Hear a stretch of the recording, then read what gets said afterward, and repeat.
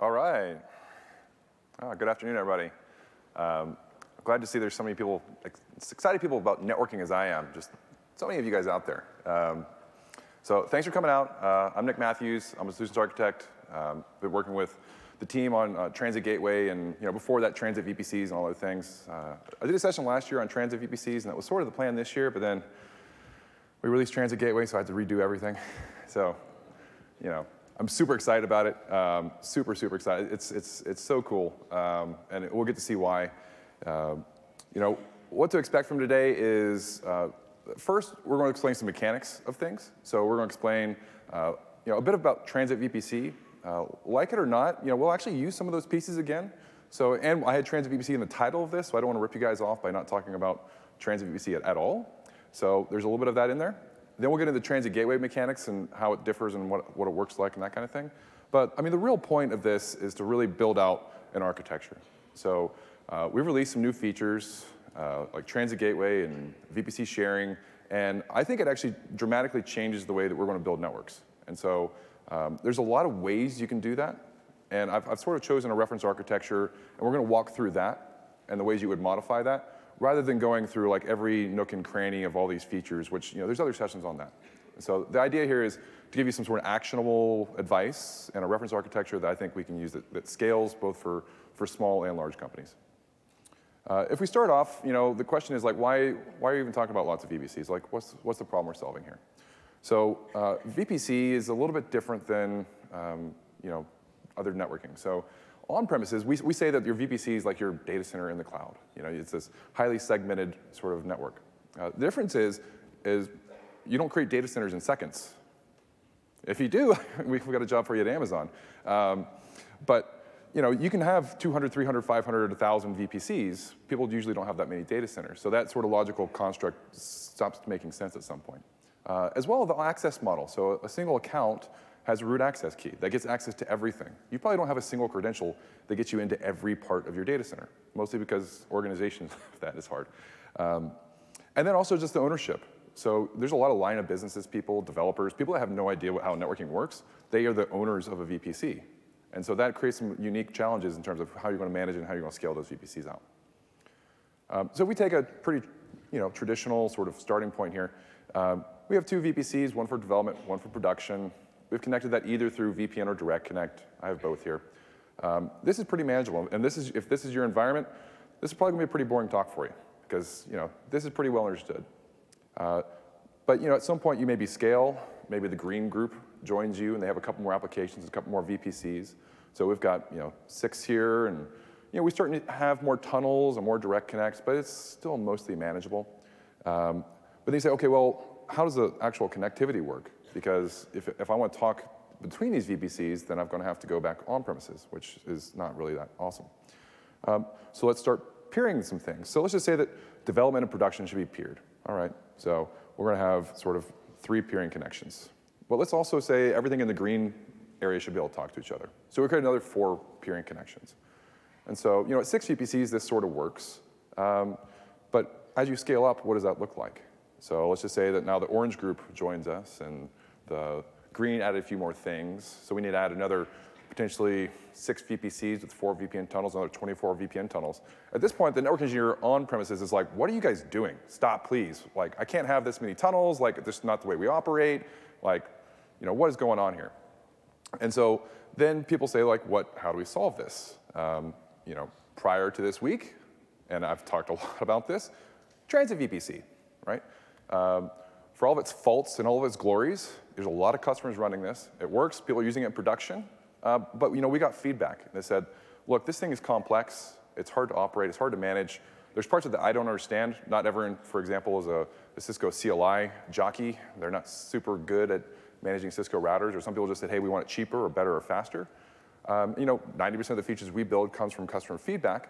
And so people said, we want something easier. We want something better. We'd like a managed service. We don't want to manage instances. And so we listened, we built, and you get AWS Transit Gateway. So it's basically a drop-in for the AWS Transit VPC. To get started, we'll talk about the way that Transit VPC works and some of the mechanics there. Because one, some of you will probably still running transit VPCs. One of my first jobs I did was troubleshooting fax machines. That wasn't that long ago. People still run fax machines. Things don't go away. We understand that. We still have our original services. So transit VPC will probably exist for forever, just because that's technology. But we'll also reuse some of these concepts with Transit Gateway. So if we start off with the original Transit VPC design, we have 2 instances down at the bottom. Those could be routers, that could be firewalls. The first one that we released was with the Cisco CSR, so you have some virtual routers running on instances. Those have VPN connections to our virtual private gateway. The virtual private gateway is our managed VPN service, so you don't have to manage any instances. We just terminate the VPN. It does BGP and routing, that kind of stuff. So now, from availability perspective, we're in 2 availability zones on the bottom. So we've got connectivity to 1 VPC. Not super helpful yet.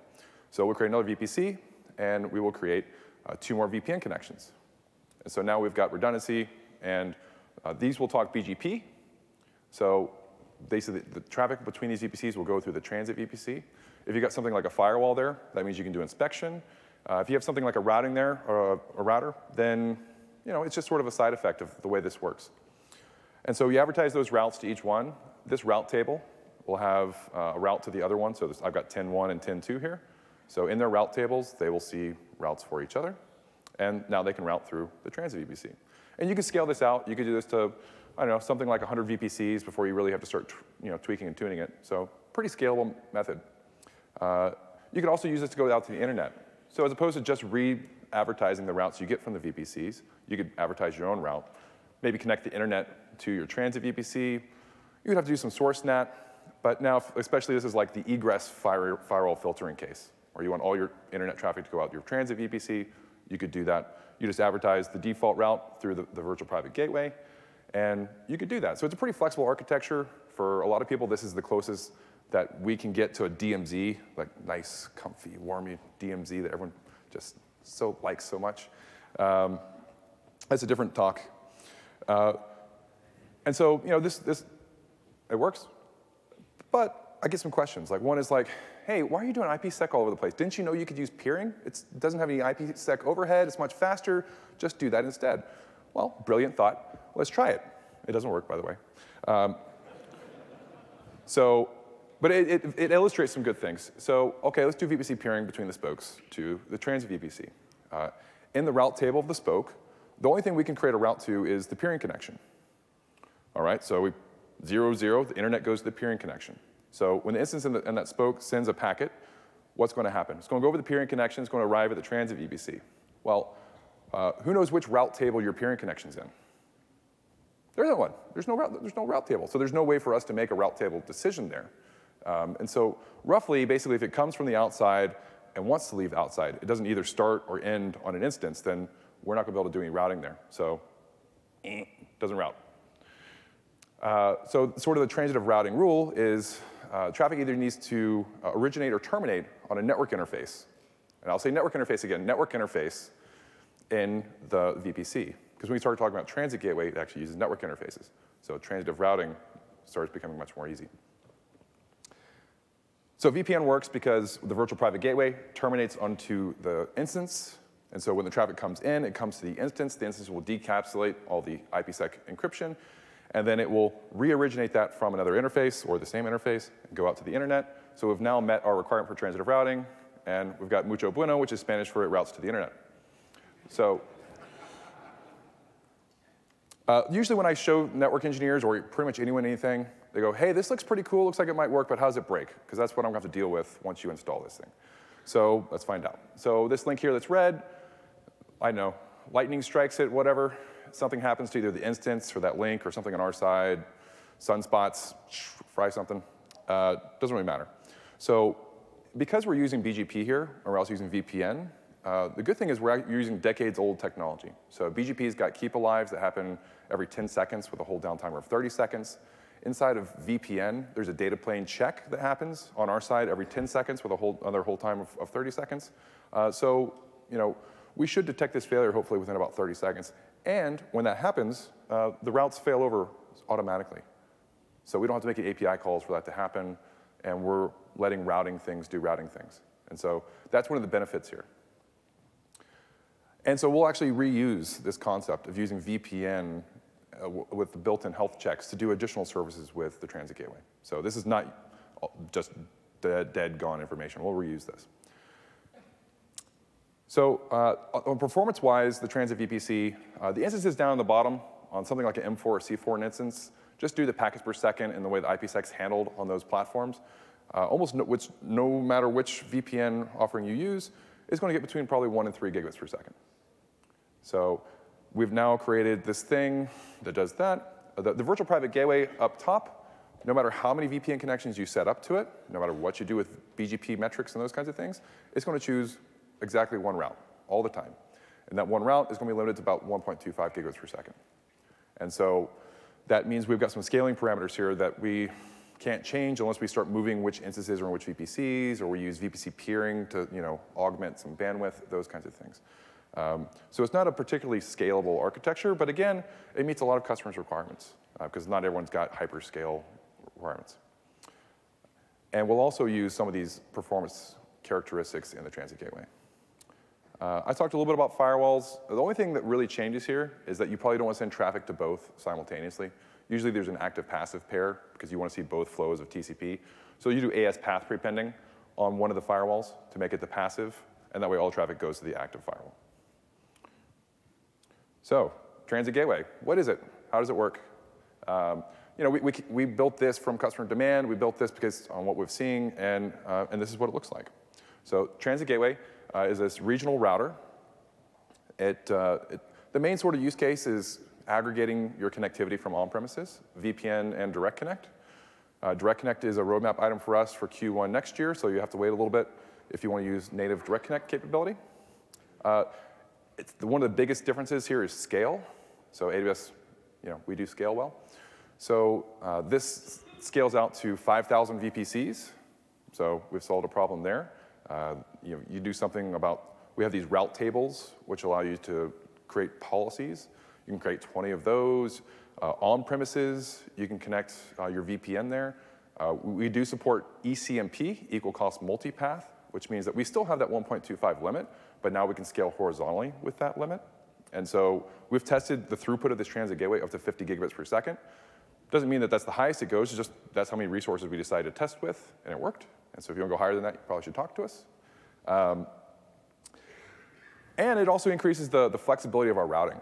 Because we're putting network interfaces in each VPC, so for a VPC, we create an attachment.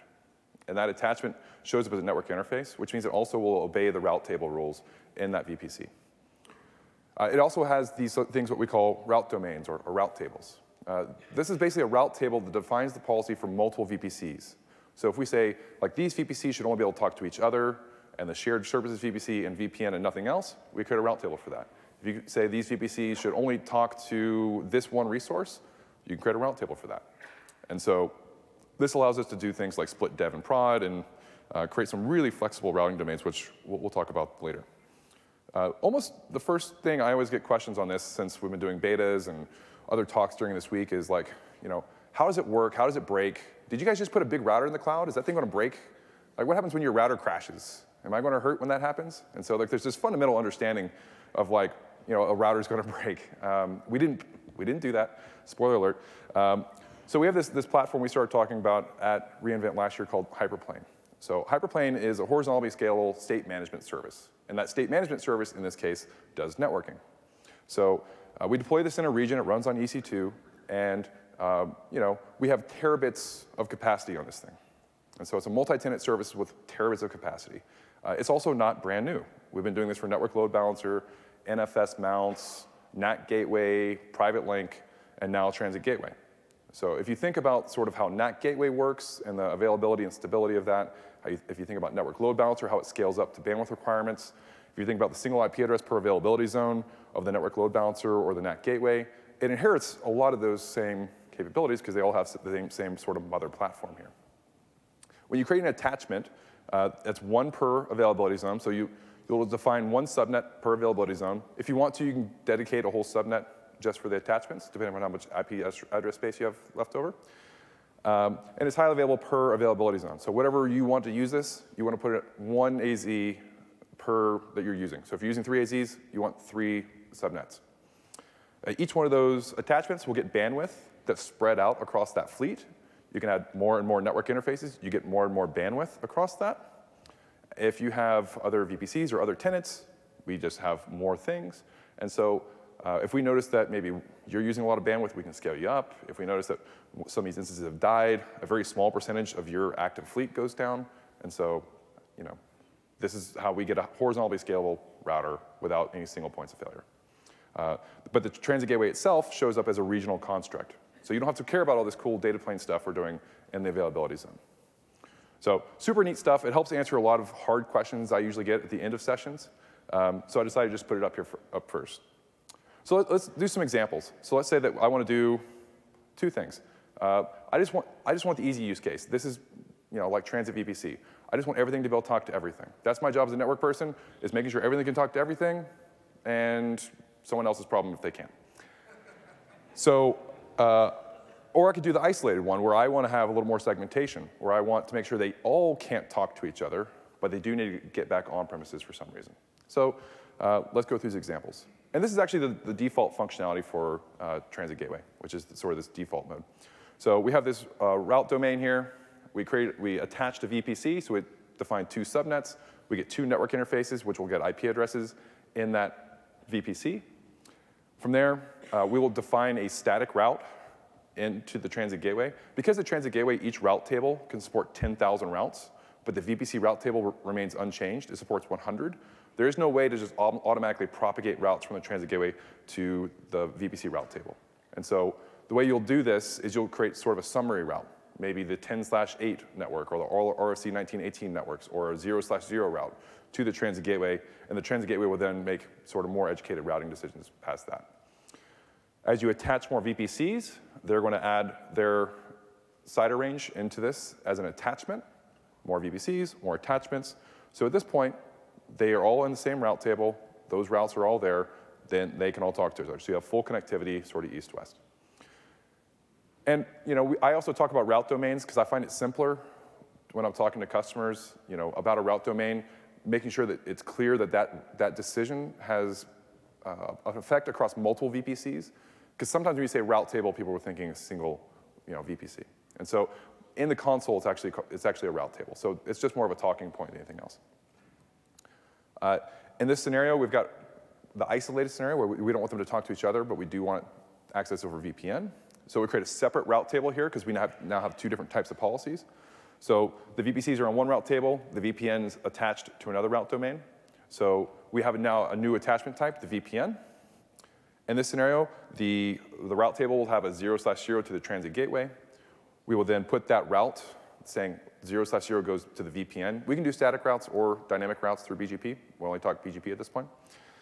In the route domain for the VPC, for the VPN, we'll put all the route tables for the VPCs, which means now VPN can get to my VPCs. The VPCs have a route to the VPN, but they don't have routes to each other. So that route table connected to the VPCs, they don't have routes to each other, and so they won't have connectivity. So when you attach a VPC, that defines where it's allowed to go. When you propagate a route, that changes who can reach it. So if I say these 4 things should be able to reach me, I want to make sure they have my route. I will propagate my route that way. But where you attach it to that route table defines sort of its access. So in this model, east-west, no bueno. North-south, bueno. We're routing. We got packets. From a quick comparison perspective between Transit VPC and Transit Gateway, Transit VPC is you're managing the instances. Scaling is a little bit difficult. Segmentation is possible with things like VRFs. Not a lot of customers are familiar with the VRF functionality there. So we've made that simpler with a managed service. We're using Elastic Network Interfaces to get away with the transitive routing sort of solutions here. It scales horizontally, and we're making it easier to segment things with route tables. And so that's just a high-level sort of comparison. So Steve Seymour and this session is Net 331. They did a sort of deep dive on Transit Gateway. So I've given you enough information now to understand the rest of the presentation. All the other sort of questions you may have about Transit Gateway would either be sort of implicitly part of this presentation or part of that one. Because again, we're going to try to focus on the architectural stuff. Are there any reasons to keep using a Transit VPC? The first question is if it's working for you and you like it, keep on using it. You also may find it useful to use a transit VPC to migrate to transit gateway at some point. We have some slides on that. But otherwise, a lot of the other stuff I see, security, SD-WAN, NAT, proprietary stuff like DMVPN, I firmly believe that transit gateway actually makes all those use cases better. And so we'll talk about firewalls, we'll talk about those other use cases, and how you build sort of a new transit VPC using those services, but transit gateway is the underlying sort of architecture. It's also worth calling out here that we're not actually getting rid of any options. So we're not getting rid of things like peering or private link or transit VPC. Everything you're doing today, you can continue doing. You just have more options with transit gateway. So if we start with our architecture here, we have 4 main VPCs. We've got development, test, production, and shared services. You may have some other accounts, so administrative accounts, things like landing zone or security or billing or administrative accounts or the network and infrastructure ownership accounts, but you probably don't actually run instances that need to talk to other things there. And so these usually have some sort of IAM permissions or cross-account roles, those types of things. From there, you'll connect those 4 main VPCs to the transit gateway. I chose this over peering and for some reasons like scalability. So if you want to add more later, you use this. But for the moment, and for this architecture, we're using transit gateway to connect our 4 VPCs. We'll put some route tables there for segmentation. We'll then connect on-premises through VPN and Direct Connect. And then there's this concept of, hey, if I've got all this flexible control with route tables, can I centralize my internet, either egress or ingress? Because we get a lot of customers that want to do that sort of thing. Because the internet's scary to, for security people. And so can we put some more control around that? And so, so we can do an outbound services VPC. We can do an inbound services VPC for inbound services. Or if we want to put sort of an edge in front of our network so that it looks more like something else. Or if we want to do this inline inspection, either between our VPCs or between maybe on-premises and our VPCs here. And so we're going to walk through, 1, what's in this thing, 2, how would you change it up for your scenarios, and 3, sort of how it works. So when I talk to customers about these types of things, this is typically how I lay down the platform, right? We talk about the account strategy. Then we figure out how we're going to segment those things. What are our segmentation requirements? How do we want to do shared services? How's that going to work? Connectivity to on-premises, there's a bunch of options there. And then any sort of additional network services, some of those things we were just talking about. And then multi-region connectivity. And so we're going to try to address all of that. Well, we are going to address all that today. So let's get going. So on the account strategy side of things, we've got 2 sort of main options historically. So we've got this concept of I've got a very big account, a very big VPC, or lots and lots of accounts and infrastructure. And so you're like either get really good at IAM and security groups, or you have just lots of VPCs. And our customers have said, why can't I have both? Like I want granular control, but not with a lot of infrastructure. And so yesterday we released VPC sharing. So the concept here is you can have an infrastructure account, and then maybe some tenant accounts. In the infrastructure account, we have to maybe help multiple types of accounts. So we've got these folks that want to create external applications, these folks that want to do internal applications, and we want to provide the infrastructure for them. So in this model, we create a VPC, we define the CIDR range, we go and create public subnets, private subnets, internet gateway, connectivity on-premises, route tables, all the networking sort of scaffolding here. And then we create shares with the resource access manager. So we create a share here with the public and private subnets and share it to the external accounts. We create a separate share with the private subnets and share it to the internal accounts. And so now they don't have to worry about setting those things up. We can control what they have access to, and now we get different accounts in the same VPC. If you actually look at, as the owner of one of those accounts, and we take a look, if this red account deploys some instances, 1, they only see the public and private subnets. They don't see the VPC or anything else. They'll see only their instances. They've got control over their account, their security groups, their data, their configuration, all those kinds of things. This green account, which only has internal, will only see those subnets, will only see their resources. And so this makes it a really, really strong story for separation of duties. So if you have an infrastructure team that wants to set this up and make sure that the sort of developers or people developing things don't have to worry about networking, so you can take that away. It's also a stronger control mechanism if you don't want them messing with route tables and doing something like accidentally opening up internet to something they shouldn't. And so it's a very strong control policy here. Also, it's good from a resource utilization So less wasted VPNs because you've got less VPCs, better use of your address space because now multiple people can fit in sort of the same swimming pool of IP addresses. And also, I think this is probably the most important, but just decoupling an account in the network. And so if you want to have an account per developer, you can do that. And you don't have to have a VPC per developer, which is probably an unintended side effect.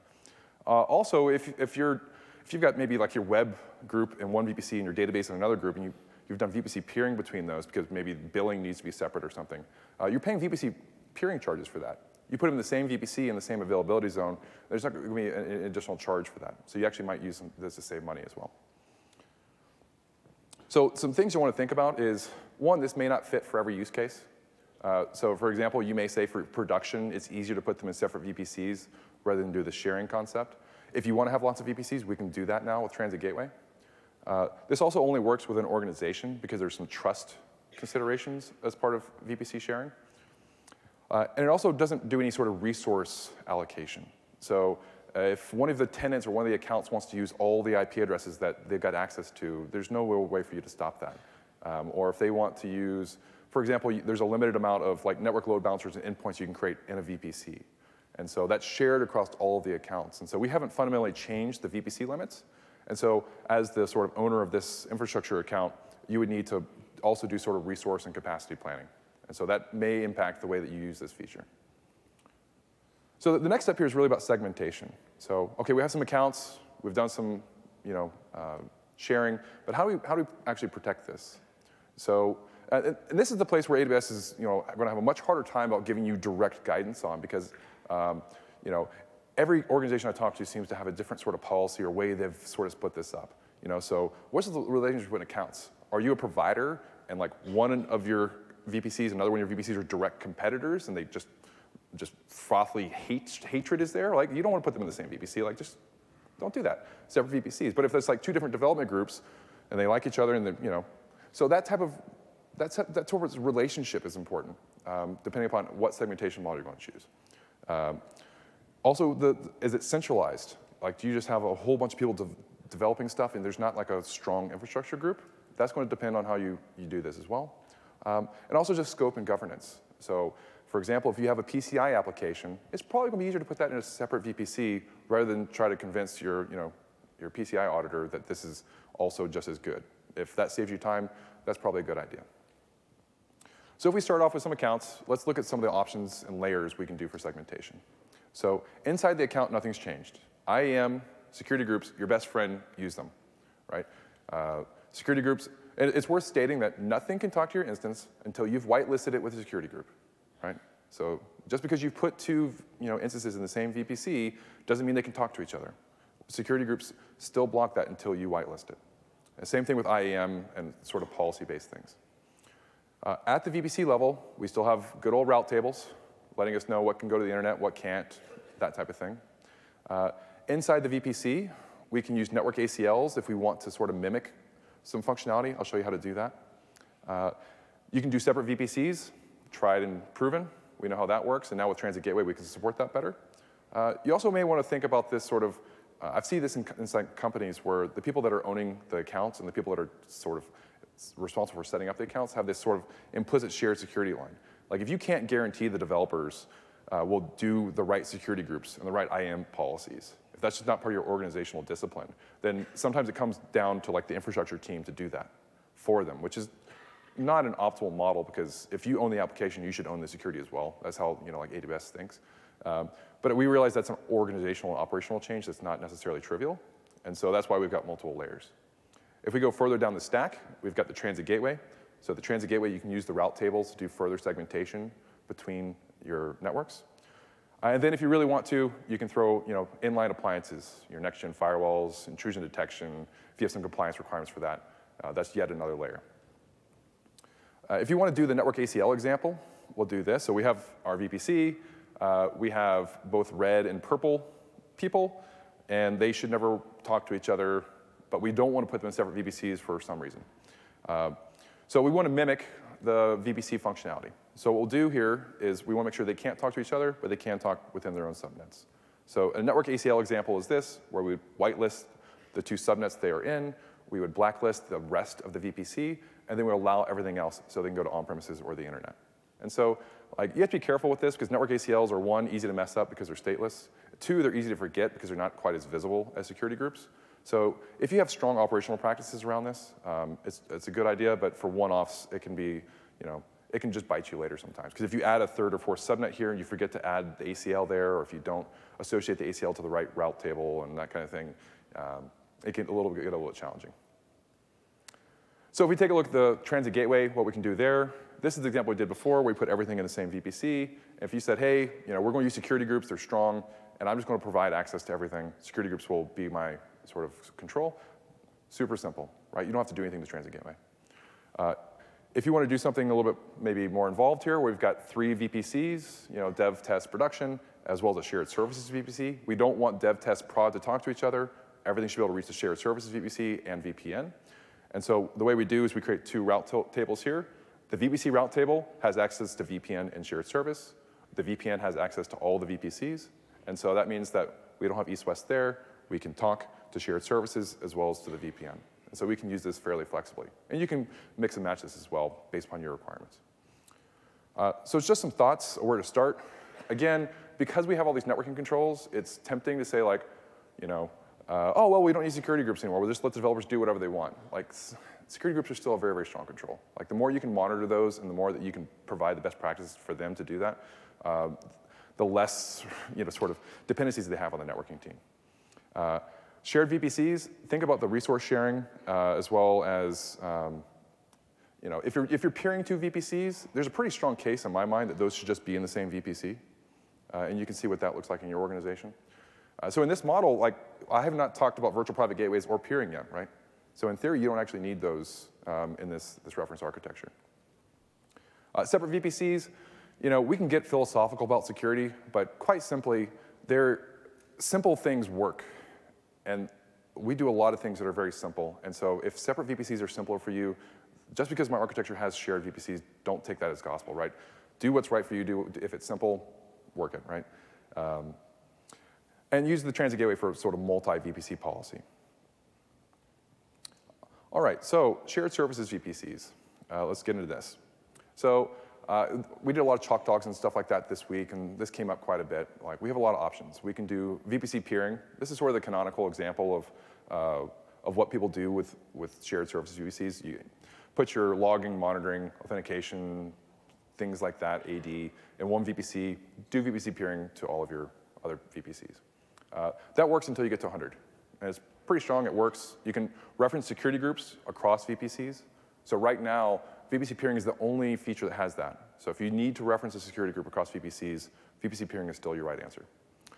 We've got Private Link. Private Link is a different model. Private Link is a per application share, and it's also more secure because it has a stronger sort of model of the trust boundary, because you can only go from the client to server, and because you have to do the 2-way authentication, and it's for a single application, it's just more granular than the other options.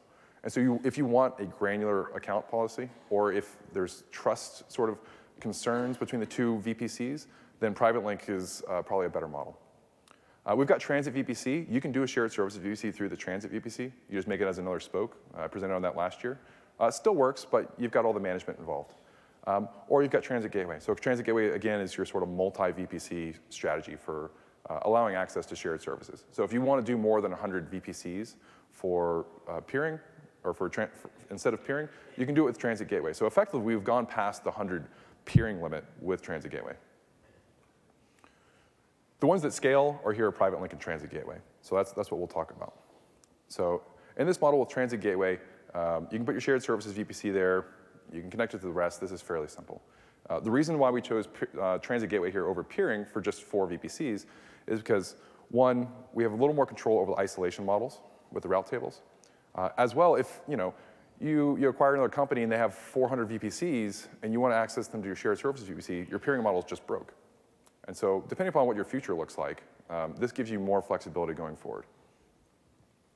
If we compare Transit Gateway with Private Link, again, Private Link, the scope is on a per application model. The trust model, there's no real mutual trust between the 2. So that's a benefit. But it also doesn't really require think about too much unless you have to have that load balancing. So if it's a service that can't be load balanced, it's sort of off the table for private link. But Transit Gateway, like we've shown, it's on a per VPC or sets of VPCs. But you do need that sort of who's going to manage the Transit Gateway. So you want someone in your organization that will sort of own that. And so private links also for like a lot of microservices or for SaaS services. Transit Gateways, from my guess, will be mostly within the same organization, although it doesn't necessarily have to be. All right, so let's connect on premises. What does that look like? So VPN and Direct Connect. Let's dig into some of those details. So if you want to connect on premises, a couple options. You could do our VGW. You can do Direct Connect. Pretty well understood, 1.25 gigs, and then there's no real bandwidth limit on Direct Connect other than your port speed. You can do Transit VPC, which, again, you can do it. It works. A little bit of complexity, but it gives you that one-to-many functionality. Or you can use Transit Gateway. So the ones that scale here are Direct Connect and Transit Gateway. So that's the ones we're going to look at.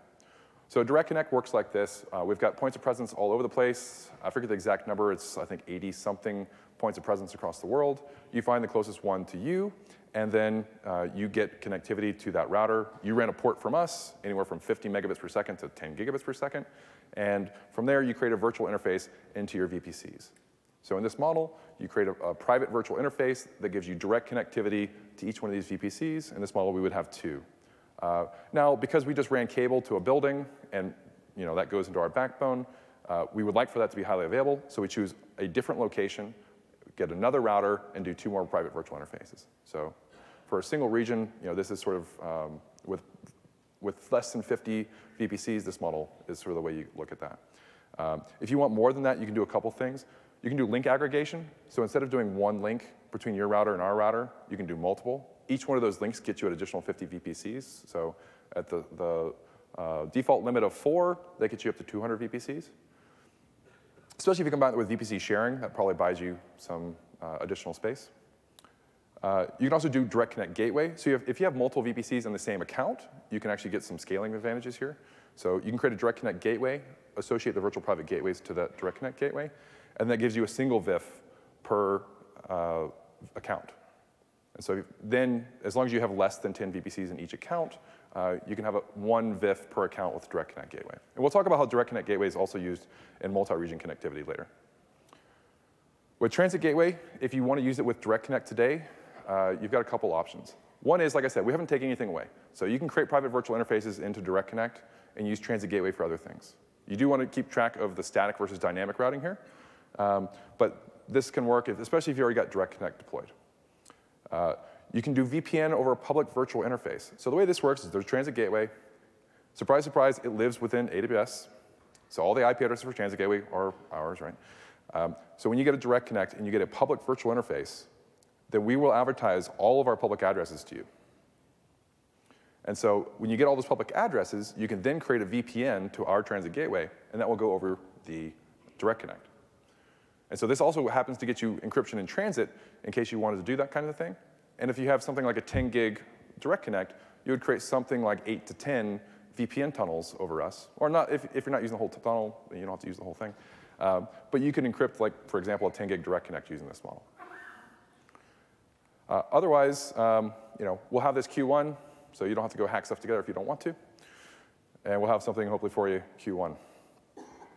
Otherwise, and this is maybe the case if you already have an existing Transit VPC, or if you really, really want a private VIF now, you could do something like this, where you create a Transit Gateway, attach VPCs, create a Transit VPC, add the Transit Gateway as a spoke to your VPC, your Transit VPC. You have your Direct Connect into the Transit VPC, and then you create tunnels over that. And so if you already have an existing Transit VPC, it already may look like this. And so the real difference is, and this is also how you might do migration, you take the spokes away from the Transit VPC, put the spokes on the Transit Gateway, and then connect the Transit Gateway to the Transit VPCs via VPN. And so this is actually useful for, this model is useful for a number of things. One is if you want to maybe connect firewalls to AWS, so the Transit VPC would be firewalls. If you want to do something like SD-WAN into AWS, these Transit VPCs would be sort of an ingress edge. If you want to migrate off Transit VPCs, you can use this model. If you want to use a private virtual interface before we launch something in Q1, this is another way to do that. I told you we were going to use more Transit VPC stuff. All right, so VPN, how does VPN work? So we actually took the core functionality from the VGW into the transit gateway, so all those things basically look the same.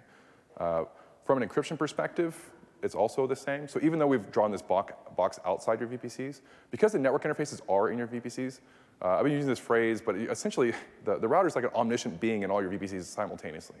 So it's not like your VPN encryption still happens at the edge of your VPC. And so from an encryption perspective, we haven't changed anything from the virtual private gateway. We've just changed the way it sort of looks in the console, essentially. If we want to add more bandwidth, this is where we do ECMP. So we've tested up to 50 gigabits per bandwidth. So if we want more bandwidth, we add more tunnels. And so that's pretty straightforward. On premises, you want to check your equipment. Not all equipment on premises can do that. For example, like firewalls typically don't have quite the scale that routers do. They might be limited to 3 or 4 tunnels as opposed to 100 or something. So you may want to check your configuration. It's only over multipath BGP as well. So, all right, I said this is better than Transit VPC, but we can make it better. So let's go through an exercise real quick. Let's build Transit VPC with Transit Gateway. We have a couple of VPCs, create a Transit Gateway, create a route table, create the attachments, create the Transit VPC, create a route table for the Transit VPC, propagate those routes, create VPN to there, propagate that VPN to the other route table, and then we will add route tables here that have a 10/8. So we're going to go east-west between these, like our original example between 10.1 and 10.2. So we just do a 10/8 to the Transit Gateway. Transit Gateway will have a 10/8 back to the Transit Gateway, and maybe a default route to the Internet Gateway so it can do VPN. And we will do active-passive again, just because that's what I showed you before. And so we've now recreated Transit VPC 1.1. All right? Pretty cool. Why would you want to do this? Like, Nick, that just took you like 12 steps. Like, I thought we got out of this. So why are we putting back in this? So why are we doing this? I also just really wanted to put this picture in there. For network services, so if you want external services, we're going to use these same sort of patterns to do this. So in our architecture, if you want to do the ingress or the egress or the inline services, we're going to use that same VPN model to accomplish that. So do I need to put them all in separate VPCs?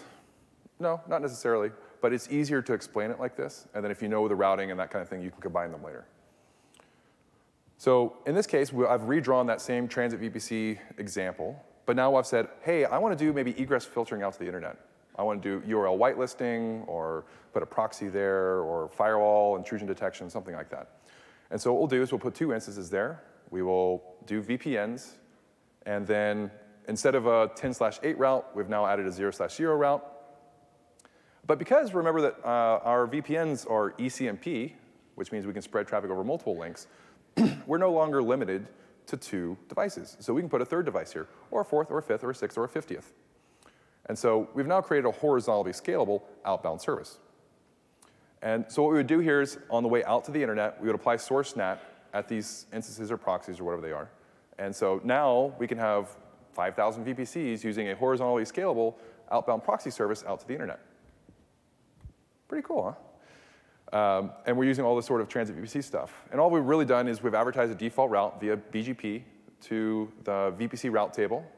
And so we've got ECMP, we're doing source NAT, pretty neat stuff. So a couple design notes here is, one, that instance needs to support BGP, VPN, and NAT. So most firewalls and those kinds of things can do that. You've also got performance. So there's no cumulative performance there, but each one of those tunnels is 1.25, so you probably want to size those instances correctly. From a high availability perspective, BGP and dead peer detection are still doing our checks for us. So if one of those instances or links fails, they're going to stop advertising the route, and they get pulled from that route table. We don't have to do any API calls. So that's super nice. And so if you're using any sort of stateful services through this model, just to note that the return and the flow back aren't guaranteed to take the same hash. And so if you need that, then we need to apply source NAT. Or if you're going out of the internet from that VPC, you need source NAT as well. So horizontally scalable design pattern. It takes a little bit of setup, but it doesn't look that much different than what we did today, and it's actually better than what we were doing before. Well, what happens if something doesn't support those things? What does it look like?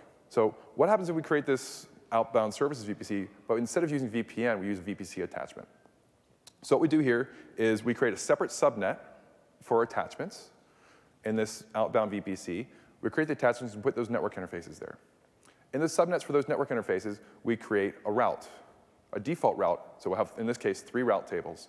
They each point to a network interface of one of these devices. These also, for example, could be NAT gateways if you want to centralize your NAT outbound. And so it's the same model. And so now we're using routing and network interfaces instead of VPN and BGP. So what do we have to think about here? So there's some red and green on this. Green is there's no overhead, so we've got 8,500 MTU, so we can get pretty big packets. We're not doing VPN anymore, so our instances don't need to support very many things. But we've lost our health checks. So we need to monitor those routes to those instances to make sure they stay up. And as well, we've lost ECMP. So we're actually, if traffic in the transit gateway flow, if we can keep it in the same availability zone, we will. And so that actually breaks ECMP, which means that we're going to selectively try to keep things in this AZ so that you don't get new AZ dependencies without sort of understanding it. So a couple things to think about, right? It's simpler, but you take on some sort of other caveats that you have to manage. So I expect customers to do both. I like the VPN method just because there's less caveats I have to worry about. If you want to do ingress, it looks something like this, where you ingress internet. You have the same sort of service here. We're going to use VPN again because, like I said, I like it more. And so this is like, they'll advertise their local IP address because we're going to apply source NAT here. And so this is more like ingress WAF, ingress load balancing, those types of things. You might have an ELB in front of these services, for example, to do that, or use Route 53 or even Global Accelerator if you want to. Or if you say, hey, I want to put an extraction layer in front of my transit gateway so it looks like an SD-WAN device, or my network engineers want to log into a router, but then I want it from there just to be all AWS. And so in that model, what you do here is you would create tunnels probably from on-premises. You would change the default route out here to the internet, and then do tunnels there, probably do BGP or something similar, so it could re-advertise to the transit gateway. And so now you can create sort of an SD-WAN edge, you can create a Cisco edge, a firewall edge, whatever sort of thing you want to do. And so this is pretty cool, and we're working with the partners to actually formalize these architectures. I'll show you who we're working with in a little bit. If you don't need stateful services, you can turn off the source NAT there. Cool little thing. And so before we get into the firewall section, just a little philosophy for you. So just because we can put firewalls there, and just because we can actually take and lift and shift your DMZ into AWS, doesn't mean it's a good idea. Like, could you, should you? Different things, potentially. I have pretty strong feelings that there's a lot of developers that came to AWS because the DMZ was built that way. Like, if it takes 3 weeks or 4 weeks for on-premises changes to happen for a developer to get a port opened, and you've lift and shifted that stack and that operations, and so when they open a port, they have to wait for that service queue ticket to go through the 6-week waiting time for the ports, you've now just created a problem in a different place. And so let's think very, very carefully before they do these things, and that like the automation is super important, the operations is super important, and any sort of alternatives like cloud alternatives, like looking at guard duty and security groups and go to the security track. They have a very strong opinion on these things. But just because firewalls, we can do this now, doesn't mean it's necessarily an awesome option. It could be. We'll find out. So if you want to do inspection between 2 VPCs, it would look like something like this. We have our transit VPC to the right. We do VPN. We make sure that the transit VPC has a return route back to the transit gateway. We will apply a BGP prefix here for a 0/0, and we'll do source NAT. So this means between VPC A and VPC B, with this route table information, all the traffic goes to the firewalls. And it goes to the same firewall on the way back because we're applying source NAT. So in the spoke VPC, we do actually need the return route to the transit VPC because we're applying source NAT. So one thing to think about here is that the inline, the firewalls, they will see the true source and destination. But in the VPCs themselves, they'll see traffic coming from the firewall. And so if you do security groups and that kind of stuff, you'd have to make sure that they allow access from the firewall. VPC flow logs also works with Transit Gateway. So if you want to use those as part of this, you can do that for visibility.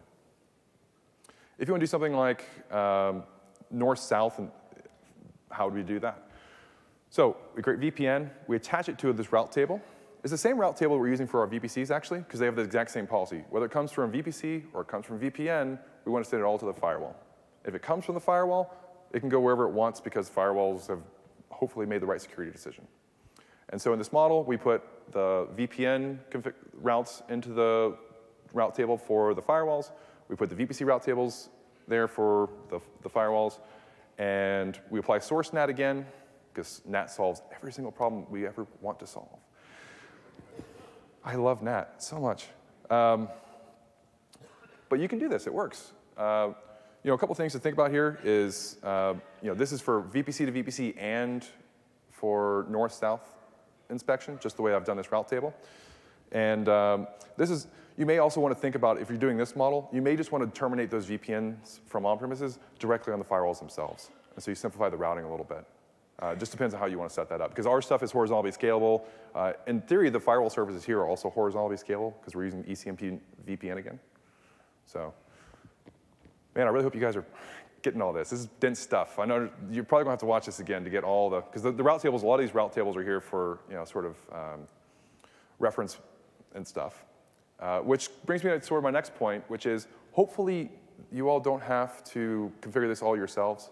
We're working with our partners to formalize this. So, and for example, for the transit VPC, we worked with Cisco to create the Lambda function to do a bunch of things so you don't have to do Cisco command lines.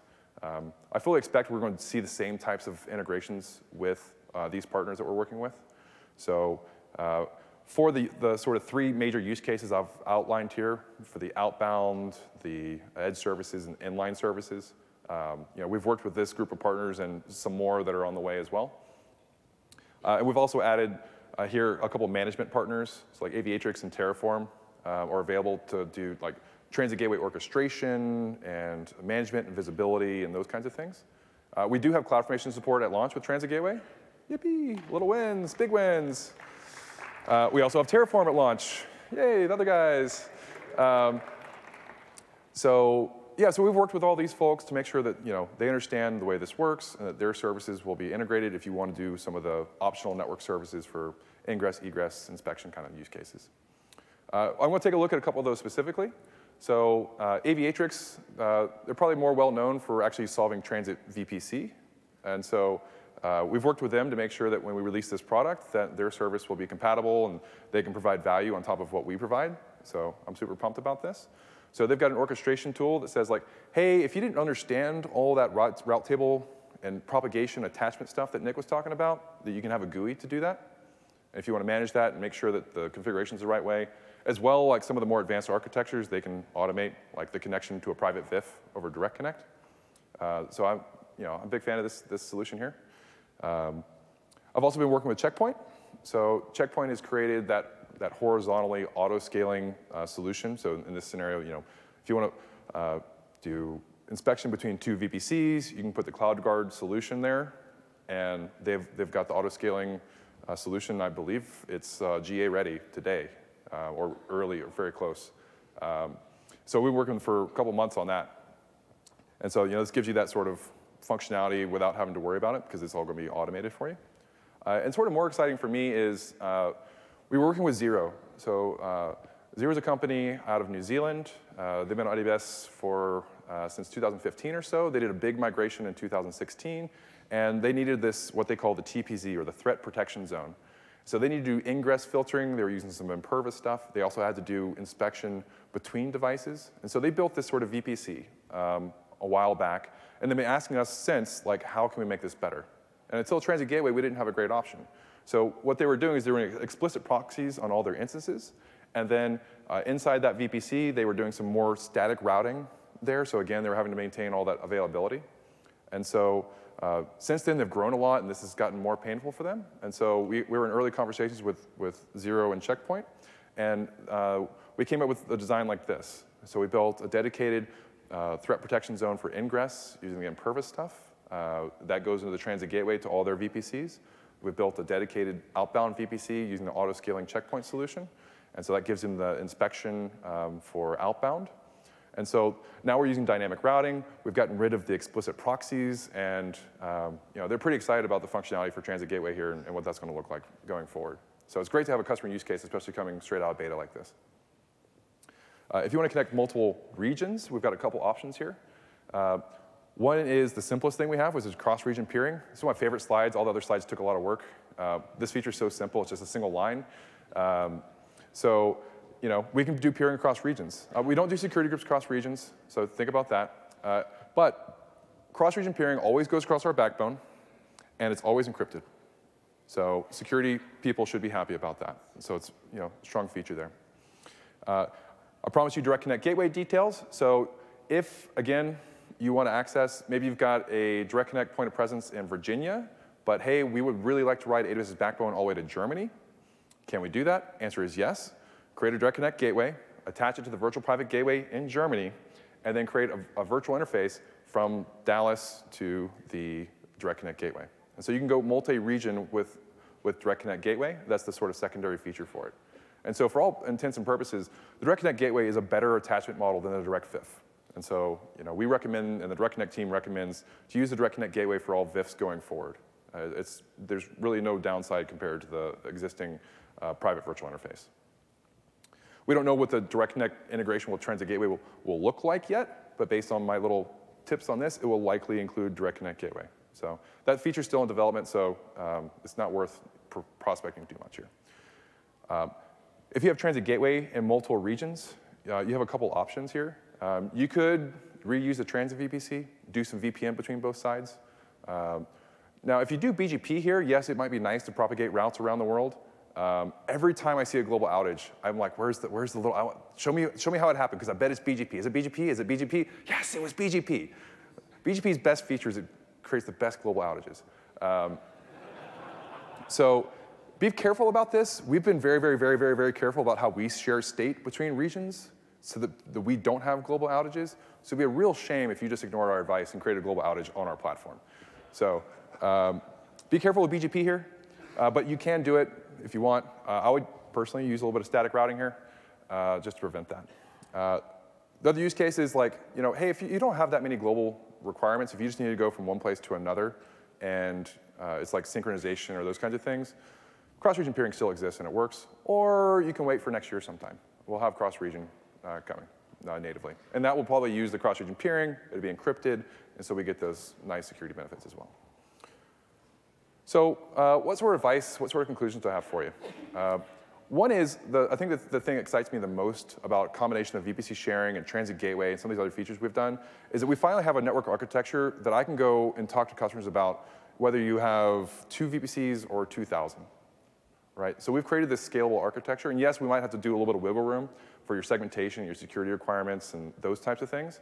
And so I hope there's enough advice in here and detail to help you make those decisions. But I'm really happy that we don't have to sort of handcraft every VPC and every network architecture, because I've created something like 150 different network designs. And I think the exciting part is we don't have to do that anymore. And we can also meet additional scale and security requirements that we couldn't really do before. Advice from just me talking to people and things I've seen, what I know about ADS is, I've been a network engineer for a while. I don't know if I'm still a network engineer or not, but I do know that there's a lot of hardware decisions you have to make where you're like, do I get the Model 4 or the Model 12 or the Model 6 or the 6X? Because what is my network bandwidth going to look like 7 years from now? Like I have to buy some hardware for it, and we deprecate our hardware after 7 years. So I need to figure out what my organization's total network things will be 5 years from now. Otherwise, we'll have to buy more, and I'll look bad. And so typically, you buy bigger than you need, so you don't look bad. But you don't have to do that on AWS.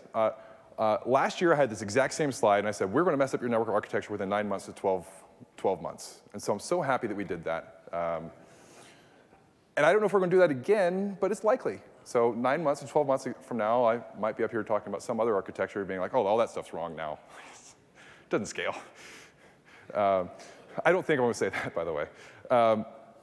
But because we have this complexity, because Transit Gateway has all these options, my recommendation is to start simple, and if you can, stay simple, because that's going to really benefit you going forward. Segment and modify this as needed. So if you have some part of your network that does have more complex requirements, maybe you just scope it out. Just say, like, look, if we need firewalls in the PCI environment, OK, just put them there, but maybe not everywhere. Or if we have like strong resource construction areas over here, if we know that someone's going to be using a lot of Lambda in their VPC, like, let's just give them their own VPC for Lambda. And that way they don't mess up everyone else's IP addresses and that kind of thing. And so take the hard problems and try to scope them down and move them off and keep everything else fairly simple. I've seen that used successfully a lot of times.